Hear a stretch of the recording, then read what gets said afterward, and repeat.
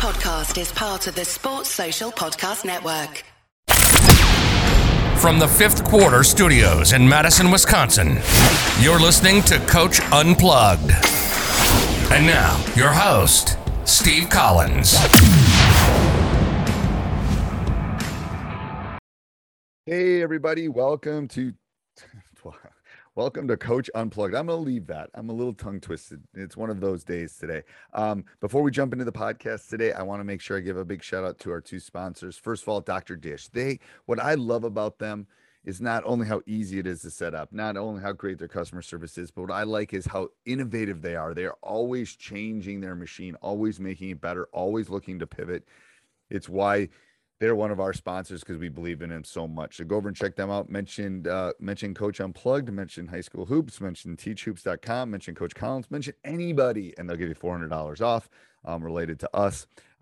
You won't find a better discount out there. And then also go over and check out teachhoops.com for coaches who want to get better. If you're looking for a coach to help you coach, if you're looking for a mentor, if you're looking for my bat phone, if you're looking to get help in every aspect of the game, if you're looking for clinics, if you're looking for videos, if you're looking for motivation, if you're looking for handouts, if you're looking for practice ideas, anything, we have it all in there with a 14-day free trial. Go over and check it out. Only 14-day free trial out there. You will not be disappointed. We believe in our product so much, and I think you'll love it. So go over and check it out. It's what helps us keep the lights on here and everything moving forward. So have a great day, and let's head off to the podcast. So we're going to talk a little flex offense today, but before we dive into that, I'd like to give a big shout out to our two sponsors. First of all, Dr. Dish, the number one shooting machine on the market. If you want to shoot or be a shooter, you got to shoot. Pretty simple. If you want to be a pharmacist, you better go learn about drugs. Yeah. I was just going to get political there, but I stopped myself. Thank you. And then the second thing is go over and check out teachhoops.com for coaches who want to get better. I think probably by the time this one goes up, or at least next week, the new site's going to be going, rocking and rolling. I'm super excited about it. Putting in the blueprint of basically how to become a coach, all the stuff we're putting up, all the individual stuff, all the team stuff. Very, very excited about it. So go over and check it out. Prices are going up. I've just talked to a market. Everybody I've talked to says I'm not charging enough, so I got to increase prices. So I'm just being real, people. If you want to get in, you better get in now. So anyway, yeah, the resources are continually getting greater and greater. Well, there's more resources, and it's like, come on, I'm getting like, shoot. It's the interactive piece too, and the resources. Well, it's like I was on phone calls this morning for like 2 hours with Teach Hoops members talking stuff, and yeah. So it's time, it's interaction, it's community, it's all that. All right, so go ahead, Coach. Flex. What are we going to talk about today? And you've already talked about Teach Hoops. You talked about all that good stuff. Okay, awesome. I did. So I did my shameless plugs at the beginning, but yes. So we're going to be talking about offense for the next 4 weeks. And we have a Facebook page that is directly connected to Teach Hoops. So I've been contacting with Teach Hoop members, and basically people that are Teach Hoop members listening to our show. Anytime I pose a question and so forth, provide ideas. Steven, yes, because they were basically the ones that picked these four. Right. And which is so nice, because I feel like no matter what, you are not the only person out there that have those same things, because there's so much commonality among the game and certain things that coaches do. So going out there and asking questions and getting perspectives are great. And then what happens too is, we can also have conversations on our Facebook page talking about what giveaways you got from there. Or it's a Facebook group, not a Facebook page. There is a difference. Only Facebook gurus know, but there's a difference. Okay, go ahead. A group, which are only people that are members of our website, correct? Yes. So that is another piece where I think was really cool. If you are a Teach Hoop member, you can be able to have those conversations with us as well. All right, so we decided to start with the flex offense. A lot of high school coaches run it. And so we're basically the next 4 weeks going to talk about the pros and cons and just kind of talk about a little bit experience, what your thoughts are about it, just overall. Basically, yeah. Okay. So what do you so let me first say that I ran this, I don't know, for 7-8 years probably. Won a state title running it, won a couple state titles running it. It can work. Flex swing, we'll throw them together because there's some variation. I don't really consider those a true separate topic. The swing tends to have the more of the flare screen and the interchange action, and then the flex tends to have that pin down action, which I like a little bit better at times, just because I like that screen. I like the pin down action, but ultimately, early a flex offense includes that flex screen. So. Right. And I'll put some basic stuff down here, or I'll link you to to some free resources on our site too, so people can look up the offenses that we're going to talk about, because I want to at least let people kind of see what's going on with it. So like through this too, I might ask Steve questions. He might ask me questions based on some of the things that we talk about. So my experience is that I've ran some variations of it, and I've seen variations of the flex too. So there's just not just one type of flex offense. Like the flex that I ran is the DeMathia flex. So a lot of times in the flex offense, you have that up screen and the player comes down. Well, it goes from an up screen. The player then sets a block-to-block screen for the 5-man, and the 5-man stays inside your offense the entire continuity. And we had a kid that was 6'8", which was really effective. So one thing as we talk here through all these offenses, there are variations and modifications that you can make based on your team. I've seen other actions of the flex where it includes double pin downs to flex screens. And so there are variations. There's just not one size all. And then, I don't know, locations of the floor can be different too, right, Steve? Yeah, I mean, I think we should talk about. I think a good way to dive into this too would be talk about some strengths and weaknesses. Let's do that first. Why don't you take a couple strengths, and I'll let's do strengths first. We want to be positive people, and then you do a couple, I'll do a couple, and then we'll dive into the weaknesses. Because I have a button loads of that. So there are variations where you can build on. Easy to create breakdown drills. And with the flex offense, very easy, especially even if you wanted to make a base offense in your whole high school program or in your middle school program, it's very easy to introduce and teach. I like that it consists of a flex screen and a pin down screen, which in my opinion are very two effective screens in high school basketball and hard to guard. Easy to teach. Love the concept of post and paint touches, lots of high percentage shots inside. One other thing I really loved about it, and the last thing is that when I started, and we have a lot of coaches that start out, it's a nice framework to build on an open or free motion offense as you develop your program. So it's relatively easy to learn. Right. So if we're going to talk about a pro, I think it's relatively easy to learn. You don't need to dribble a lot. So if you have a team, so that's where I think you got to kind of look at what your strengths and weaknesses of your specific team are. But it's pretty relatively. And so I'm just going through some of the things that I've thought about. It also can control tempo. It definitely dictates the speed. If you've watched a Wisconsin team, not that you can't go fast, but it will definitely dictate tempo. And there's lots of entries. There's lots of entries in lots of offenses. But I like, it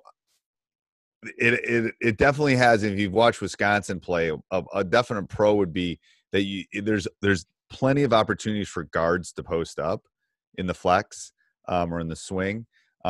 So my big ones are less dribbling, controlling tempo, be able to get hold of those posts, and relatively easy to learn. I think those are all.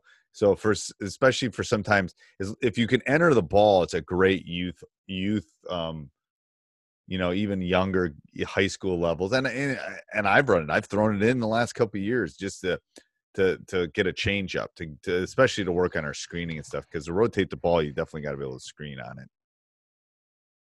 Yeah, and the one I was talking about, it is a really nice framework. My second year coaching varsity basketball, first year coaching with a new program, we used the flex for probably 75% of the season, and then we started building up a free motion 4-out-1 in, and they really started to grasp it really quickly.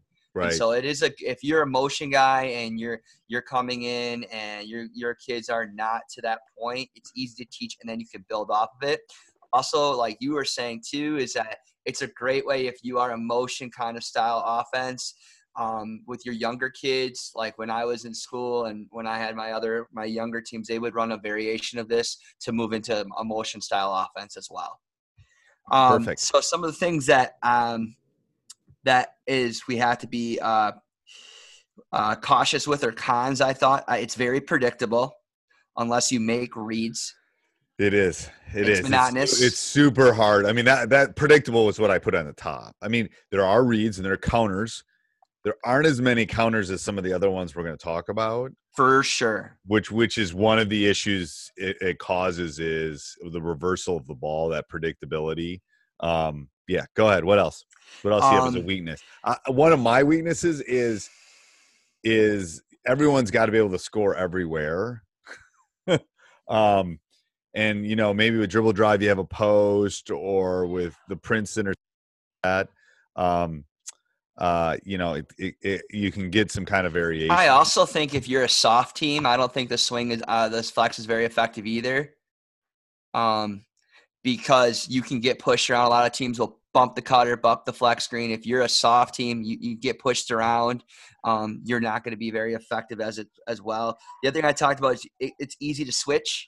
Teams can switch on you easily. And that goes to reversal. That goes to that reversal. It's really hard when people are switching. That's where the counters. Now, when they do switch, you can get pins. Right. But I did say if you are also talking about the switch, it's not as very effective if you're undersized. So if you have all the same guards and team switches on you, like it can be very easy for teams to play defensively on you as well. Did you hear me scream back there? I did. I was wondering if you're okay. I am. I'm going to have to edit that out. Hold on. I thought I muted. You did mute. I saw your mouth. Oh, good. Okay. So if we were live, if you're watching this on YouTube and you see me okay, so it was muted. Okay, good. Yeah. It wasn't muted. I have to go back. It was quite humorous. Actually. No, they're playing. My niece is here visiting. They're playing Uno and they're all screaming right now. So if you hear screaming, whatever, I'm going to leave it. But I was just trying to get them to not be loud about it. This is a very competitive household. There's nothing wrong with that. Kids got to be kids. No, it's my wife screaming. What are you talking about? Like, you talking about? This is competitive house, man. One other thing is a lot of the offenses that we're going to talk about, I think, work really well against zone. This one does not. This one doesn't. It really doesn't. You're going to have something different. You can run Princeton. You can run Reed Rat. You can run some of the other offenses that we're going to talk about against the zone, and it does work because you've got the cutting and the moving. Right. This one doesn't really work. Yep. So I think that's another weakness. So another weakness would be just it's not very adaptive. Oh, I like that. Yeah. A motion offense or read react is very adaptive, and I have ran motion offense against a 1-3-1. I've seen teams even use dribble drive against some zone stuff, depending on what they do. So that's what might happen. It might be easy to teach, but then you're going to have to be willing to use something else. But to say it's not effective, it can be effective, but I think the key to it being effective is the ability to make reads and counters on the actions, if you can be able to do that. Right. I agree. All right. Full timeout today. Oh yeah. Full timeout. I am. That's good. Prepared. I think that's a good intro. It's a very structured offense. It has a pattern. Everyone needs to go to a specific place. It has its place in basketball for sure. I don't think it's something that's going to go away, but I think that those are some of the strengths and weaknesses when you're thinking about picking a team or picking an offense. I think you got to think about those. Yeah. Go ahead, Coach. Who inspired you when you played the game of basketball? My brother, probably. I mean, if my brother had been a hockey player, I probably wouldn't have been a hockey player, to be honest. Really? With my older brother, probably. That's just the way it kind of worked. It does, doesn't it? What about player-wise? Well, he's a player. He was good. But that's okay. That's a good question. I was a Magic guy growing up. I was really a Magic guy. We were the Pergolders. I went to East, so we were the purple and gold, and it kind of fit with the whole Laker issue in the 80s. And could stand McHale and the Celtics. I could. And now I have a newfound respect for him, but whatever. Yeah, that would probably be it. I was early in on Michael, but for me, my dad always inspired me. But for players, before Duke went into the one and done, there were a lot of Duke players that I was always a fan of because they were highly intelligent, academically well-rounded students, but like the Bobby Hurleys and the Steve Wojnarowskis of the world of being just an undersized guard playing in a big-time basketball was always something that I like that too. I like those gritty kind of kids, and I always tried to like, if I can't be 6'5", what can I do? Because these guys are killing it. And I know Wojo was great at that, but oh my God, he would slap the floor, and I know, he got the best out of his teammates. So guys like that were the kind of guys that I wanted to be like. I know, I agree. All right, thanks, Coach. Yep. Everybody, I hope you enjoyed the podcast. Make sure you subscribe. Make sure you like it. Go over and check out our other podcasts, High School Hoops, Teacher Side Gig, and then go over and check out teachhoops.com for coaches who want to get better. Have a great day. Sports Social Podcast Network.